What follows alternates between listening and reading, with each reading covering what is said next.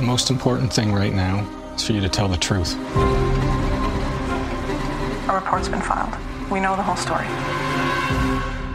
I wanted to feel free. I wanted to do what I wanted for the first time in my life. He's your student. That's like a monumental abuse of power. Everyone's freaking out about this, man. The police came to my house today. What the hell's going on with you, Eric? Has Miss Wilson ever been inappropriate with you? I love you. I love you. They've issued a warrant for your arrest. I can't eat. I can't sleep. I can't move forward with my life. I have to live with this forever. Apple Card is the perfect cashback rewards credit card. You earn up to 3% daily cash on every purchase, every day. That's 3% on your favorite products at Apple, 2% on all other Apple Card with Apple Pay purchases, and 1% on anything you buy with your titanium Apple Card or virtual card number. Visit apple.co/card calculator to see how much you can earn. Apple Card issued by Goldman Sachs Bank USA, Salt Lake City branch, subject to credit approval, terms apply.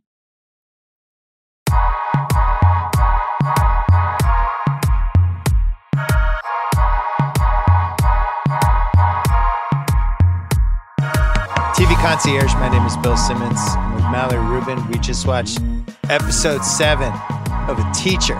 It's a series on FX. You can also find on Hulu. You can find it on Hulu at 9:01 on Monday nights, which the pandemic, I've reached a point in my life where I can't wait till 9:01 on Monday nights. I don't know why I like this show so much. I think it's really well done. And last week, I talked to Mallory and I said, watch all of A Teacher, and then we'll do TV Concierge on Monday night. Right. What'd you think? Tell me what you think through 7 episodes. So, to be clear, I had seen none of the show. I had not even seen a full trailer for the show. I was familiar with the casting, the premise. I watched the first 6 episodes that had already aired, all in a row on Friday night, late in the evening into the wee hours. And then this was the first episode that I watched at 9:01 per your very specific instruction and guidance. So between watching the first 6 episodes and then watching the 7th one, I did watch the trailer for the season. It's been a very confusing sequence of events for me. What do I think? I don't even know where to begin. It's really something. I'm both excited and terrified to be here with you tonight. Yeah, we're going to have to tiptoe carefully. Oh, God. God. I will say, for people who haven't seen the show yet, yeah. First of all, you should watch it. It's good. If you have seen the show, the 7th episode, it's kind of the aftermath. So those first 6 episodes, this kid falls in love with his teacher. He's 17 when they fall for each other, but celebrates his 18th birthday during the relationship. It's definitely illegal. It's definitely not great. She's married. And then it's going so well. And they have such a strong connection, and she's feeling so good about it. Like a dumbass, she tells her teacher friend about it. An astounding moment. Yeah, I'm still shocked by it. The teacher's like, you're glowing. I know you have another guy. What's going on with you? And then she's like, it's Eric. It's my student. The friend's like, what? I'm reporting you. Yes. Ends up, as we find out in episode 7, goes to jail. County jail. Eric, the student, is now in college. And he's kind of like the man, and he's got this reputation as the guy who bagged his teacher, and he's in the frat. But as we find out during the episode, not great for Eric, and it's not turning out well. And this is the flip side of I guess celebrity. I don't know, local celebrity. What would you even call it? The prestige of being the guy. Notoriety. Notoriety, I think. Yeah. Good word. But I thought this episode was important because it established, like, hey, actually, that relationship not great. Not good times, bad times. Yeah. So again, because I hadn't seen the full trailer, I don't think I knew heading into this experience that there was going to be such a wide swath of time covered. That was a shock to me. I thought that the bulk of the season would probably be the affair, the illicit affair. Me too. And that the, in essence, conclusion would be one of them telling somebody or them being found out in some way. And then, of course, dealing with the consequences. The fact that all transpired midway through the season, and now clearly the second half of the show is going to be about them both, presumably. We didn't get Claire Wilson. We didn't get Kate Mara in this 7th episode, which was interesting. Presumably, the second half of the show will be about both of them coming to terms with their feelings, not only for each other, but about what has transpired in their lives. And this episode focused on Eric processing not only what other people know about him, but what he knows about himself. Yeah. And I think that this is probably a show where I won't be able to say until the entire thing is finished, and perhaps even until a rewatch, whether I thought it was properly paced and whether I got the parts of the story and the insights into their lives that I wanted. Because, again, we're recording this like the second tonight's episode ended. After the 6th episode, I was not into the pacing and the change of how I thought this was going to unfold. Again, based on nothing, but a clearly misplaced assumption. But now I'm like, oh no, this is actually more interesting. This is actually a more compelling character study and an assessment of trauma and grief and confusion. The choices people make, self-destructive tendencies, what inform those tendencies. How can you grapple with something that society norms, literally laws, tell you is wrong and that feels right to you? Can it possibly be right if it is to everyone around you so clearly wrong? If we get half of a season of a show exploring that, I think it could be pretty interesting. Couldn't agree more. The way I would compare it watching this, because at some point, I don't know, around episode 3 or 4, they have such a good connection, and the two actors are so good. Kate Mara, who I've loved forever. What's the guy's name? Eric, the lead? So his character is Eric Walker. The actor is Nick Robinson. And he's from Love, Simon, or one of those shows that my wife and daughter watch. He's a good actor. That's right. And their connection, the way it builds, and then when they kind of find each other illicitly, it's almost like watching the movie, like a movie like The Town, when it's like these bank robbers who are, assaulting bank security guards and shooting cops, and you're kind of rooting for them to get out of it. It plays this Jedi mind trick on you. And that's why I thought tonight's episode was important, because it was like, yeah, actually, that was really bad. She's in jail and he's really fucked up. And that's why we have laws against this stuff. They did a nice job of like kind of rope-a-doping it, I thought. Well, that's one of the things that I appreciated about the, again, shocking exchange between Ms. Wilson, Claire Wilson, the teacher, and her colleague, Catherine. Mostly I was shouting out loud. I watched this with Adam, my husband, got him to watch the whole thing with me.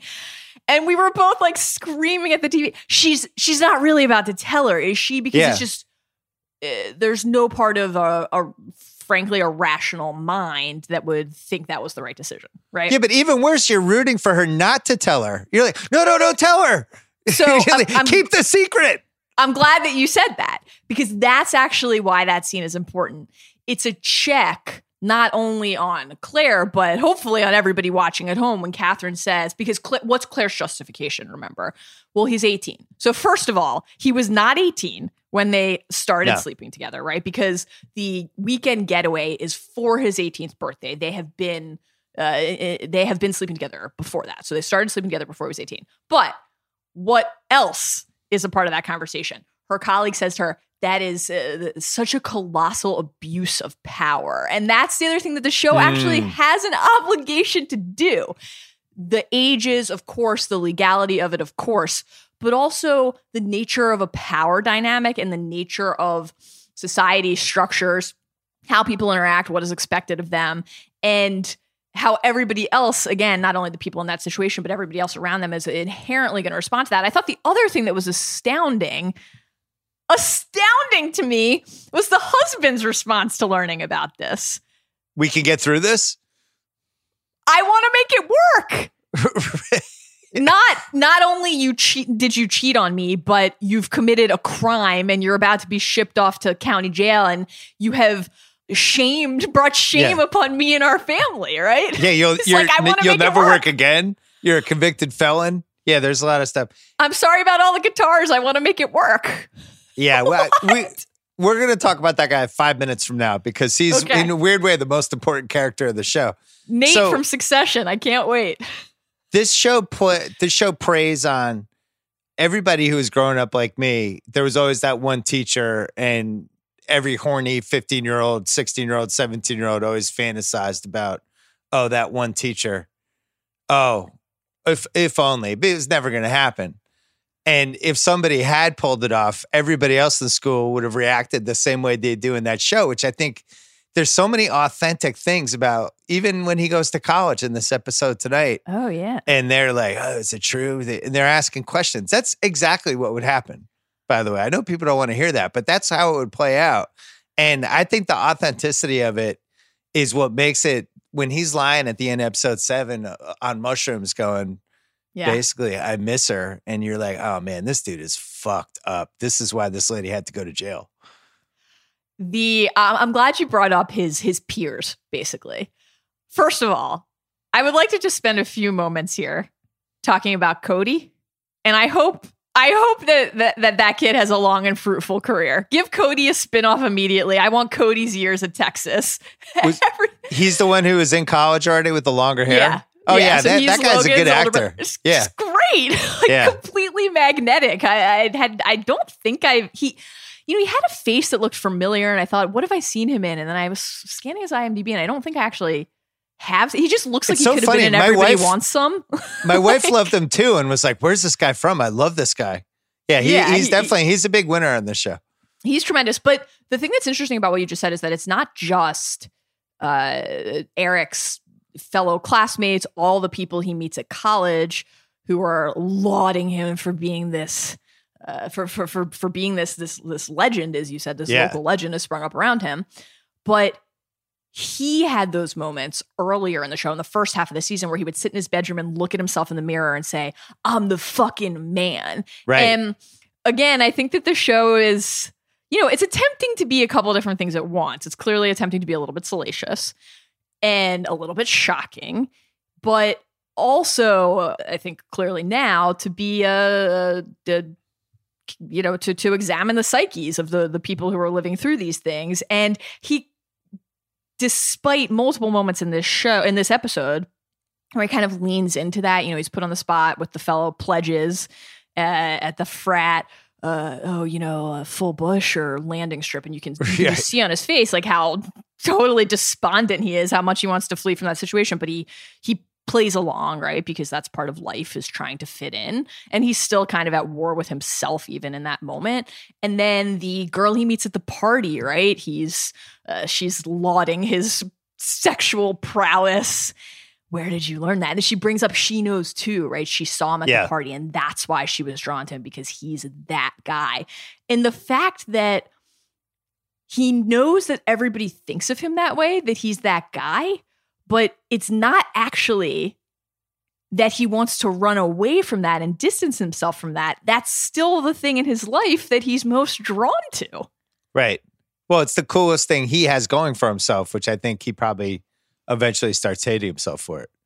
It's like, people see me as this person. I thought this was cool, but I'm pretty quickly self-destructing here. I mean, the other piece is that he was really in love with the teacher. And they did a really good job of establishing, it wasn't like some bogus, like this show. I think one of the reasons I'm fascinated by this show is it could have gone so badly. There's so many ways it could have gone wrong. The way his friends interact is really good. They really seem like actual friends that would behave this way. All the reasons the connection with the teacher grows stronger and stronger. Like, she takes him on campus. I forget what episode that is. And they go to the party quick, and then they sit out, and she's kind of feeling him out. And it's just really well written. It's really well acted. It's really good.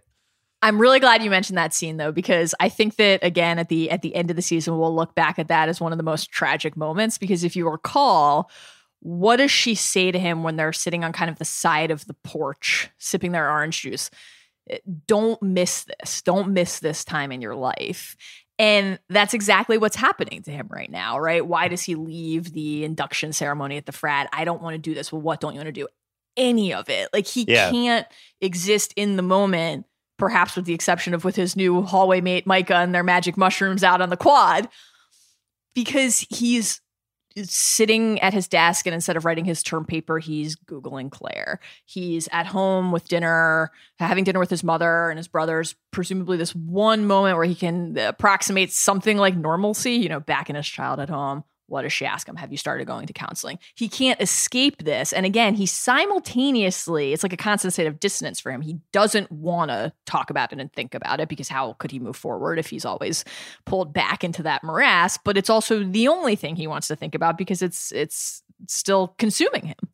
Right. There's nothing wrong, but there is something wrong. He's kind of going back and forth. Of a truck going however many miles per hour and said faster, faster, faster, and then let go and was hurled when they came across a log into the sandy gravel of the Austin streets. So the show makes the key decision, I think, of they make him 17, almost 18. Yeah. If he's 15, first of all, I don't think they could have this show.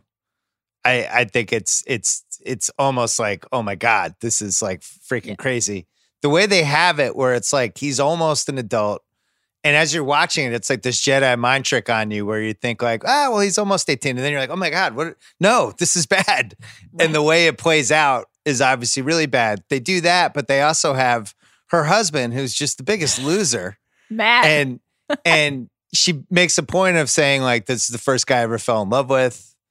Yeah. This guy I lost my virginity to, and he's this jackass who just has the musical instruments in the band, and the Dads Who Rock phylum do not come out well in this one. It's not great for them. I have so many thoughts on the husband, some of which are very judgmental, and some of which are actually from a place of real empathy. I think actually that part of what you're supposed to be asking yourself is, wait, what's so wrong with Matt exactly? Like he likes to rock. Yeah, the worst thing that he did was fill a room in their home with musical instruments that he didn't talk to her about getting. Now, to be clear, as I told Adam as we were watching, I would also find that unacceptable if that had happened without a conversation. But he seems to be fairly doting. He's with her for all of their doctor appointments. They're talking about getting pregnant, trying to get pregnant. He's doing in the lawn work, interested in her life. How was your day? You know, he gets home from the trip. It's like, I want to go to bed. I want to fuck. Okay, fine. Like he seems to be pretty game. And of course they're not completely on the same page, but when is anybody in a marriage? And that's the one thing so far that I really wish the show had a firmer hand on. Why is Claire making the decisions that she's making? I think that a little too much weight and emphasis is being placed on us seeing her steal a lipstick in the first episode. And then we get some insights about her upbringing and her life, the challenges that she's faced, this sense that she never really got to live, always felt the pressure of having to be perfect, this reverse rebellion, as she puts it. But you know, if you're going to do something like this, that it's wrong and that it's going to blow up your life. And she doesn't seem to totally know it's wrong, though. But she doesn't seem to totally know it's wrong because she cares the most about not getting caught, not the this is wrong part. But that's the thing, right? So, like, where are you 7 episodes in, understanding Claire's disposition and mindset? Does she really think this is okay? Is the contrition only because Matt's embarrassed, her brother's embarrassed, and they got caught? Or does she actually carry culpability for the transgression? I don't totally know. Now, maybe that'll be what's explored in the ensuing episode. I have an answer. Okay. Go ahead. I think she's obviously a little off and a little damaged, right? And they establish this in a couple different ways. Most importantly, the fact that she falls in love with her 17-year-old high school student. Like that, let's start there. But she gives us the backstory of I met this dude in college. I didn't really talk to a lot of guys back then. This is my first major boyfriend. Guy I lost my virginity to. And she presents herself like I'm just this meek in my own shell. I never really was in charge of anything person.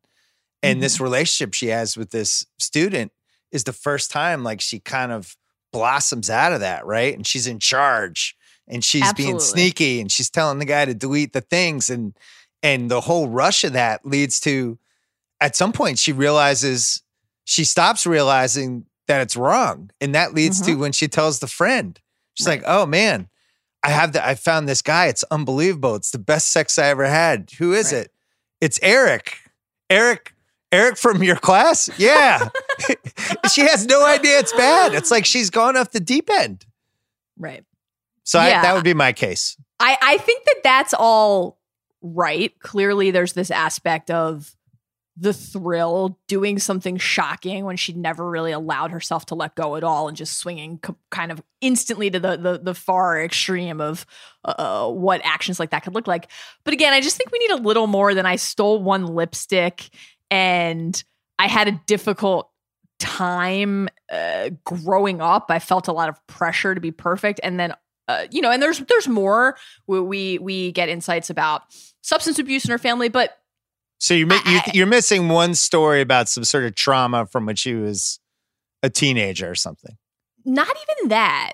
It's less that we need more information about what happened in her life. We need more insight into how she has processed it and how that has led her to make the choices that she's making right now. She goes from Eric kissing her in her classroom and her telling him, get away from me. You can never do that again. You could ruin my life. To getting jealous of him during the dance. Throwing him eyes at homecoming and saying, let's go fuck in a car? That happened quickly. So I just want a little bit more about what's going through Claire's mind during all of that. I've always liked Kate Mara.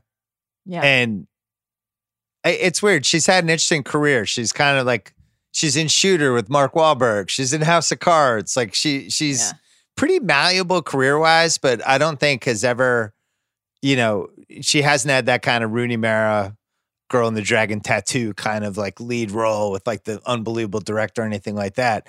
I've always thought the most interesting thing she ever could have done was been in a movie with her sister, where they have like some psychotic sister relationship, some indie movie where one of them ends up killing each other in the end or something. I think she's really good in this. And one of the reasons I know she's good in this is because, again, you're kind of rooting for her to get away with this heinous thing. And when she blows it, it honestly was one of the best scenes of the year. You're like, oh my God, I can't believe you think this is a good idea to tell your friend this. So now we don't see her at all in episode 7, and she's getting out of jail in episode 8, and we might as well do predictions and then we'll get out of here. Okay. I assume they're going to see each other again. I assume there will be a reunion. I assume it will go well for a day or 2 days, and then the wheels will come off fast, would be my guess. Do you think that husband Matt is picking Claire up from county jail? Like, did he stick around? Is he still there waiting for her? Well, it depends. You think he has a gig that day? They might be playing at Mario's Saloon. We got this new hoodie in the Bluefish cover. We're really excited about. That's actually like quietly the single master stroke of the show is not just the scene that when she chooses to tell her colleague, but the fact that she does it at his gig. Yeah, it's at his gig. She has to leave the gig. She's so horrified by him. She's like, let's go outside and have a cigarette. Oh, Matt. Tough stuff for Matt. I think that Matt's like, I only want to be with you. Coming up next.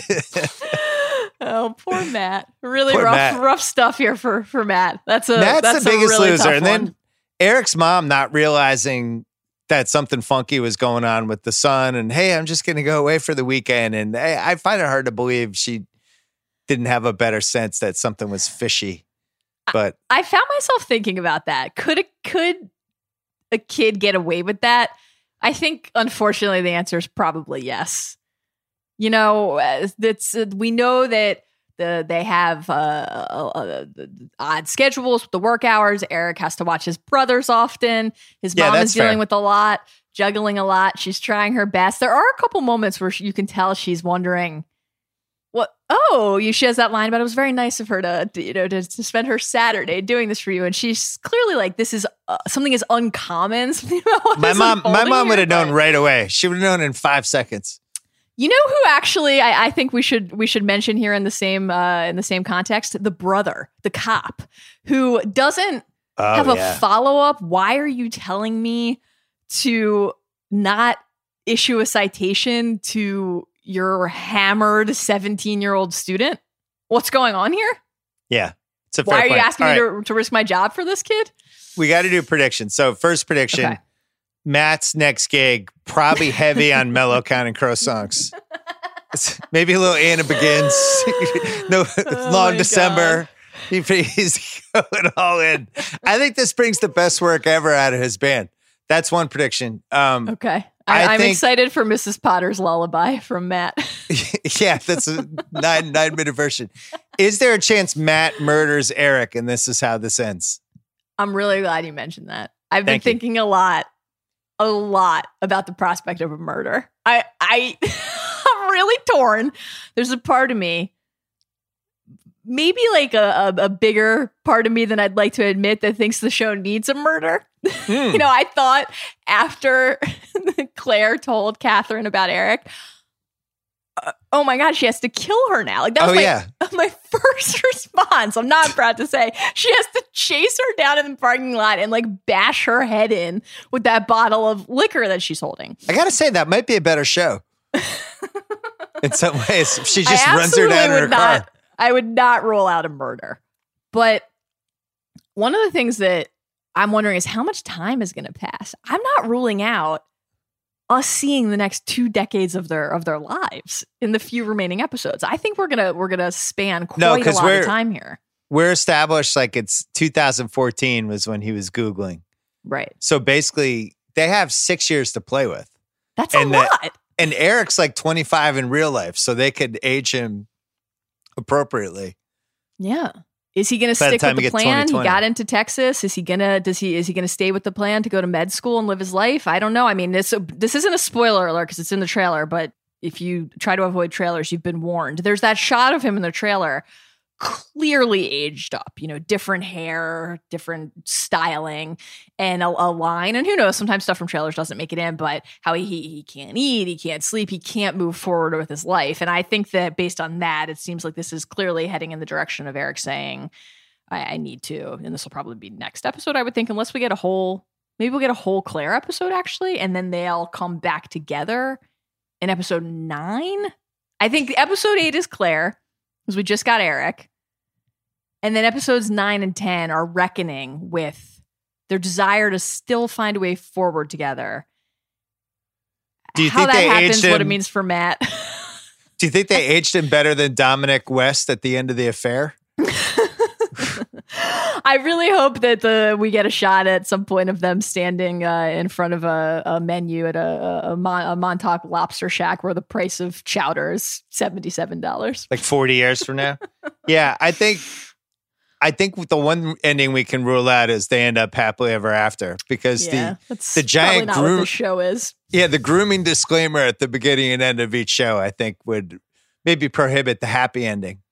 I assume they make a go of it for 2 days. It goes badly, and she probably moves to try to find some new community where she's hoping maybe she changes her identity, but then somebody finds out, they connect it, and she realizes she can never escape this mistake. I bet you there was a crucial clue buried in that Dylan Thomas poem that'll end up bearing fruit in the finale. I'll have to reassess the text. Last question. Are you glad I made you watch this? Well, I am. First of all, it's always a joy for me to share culture and content with you, as you know. So thank you. I don't know if it's quarantine and how long it's been, frankly, since I've been around other people, but I've enjoyed myself. This has been a confusing, distressing, disturbing, and, compelling viewing experience. So thank you. Distressing, disturbing, and compelling is what we're looking for during the pandemic. Last question. Is there going to be a season 2? Because we've seen season 2s of shows before that I had no idea was going to be a season 2. I actually what are you thinking? Anthology? Oh, every season it's a teacher? No, I was thinking more maybe Eric becomes the protagonist. And like The Affair was supposed to be a 1-season show. They ended up getting 5 seasons and building new characters and all this stuff. When you strike gold. It's probably 3 seasons too long. But I mean, conceivably, if the ratings are good, I could see them bringing it back. Amazing. I don't know if it's Chimera. Anyway, all right. Mallory, a pleasure to see you as always. A teacher. Pleasure to be here with you. You can catch it on FX or on Hulu where they run the old FX. And the cool thing about this show for a binge, the episodes are like 23 to 25 minutes. Yeah. It's great. So you can bang out basically 3 in an hour. You can bang out all 6 in like 2 hours, 10 minutes. Yeah. The entire season is shorter than 1 episode of Binge Mode. It's great. Mallory Rubin, thank you. This is TV Concierge. We'll see you later in the week.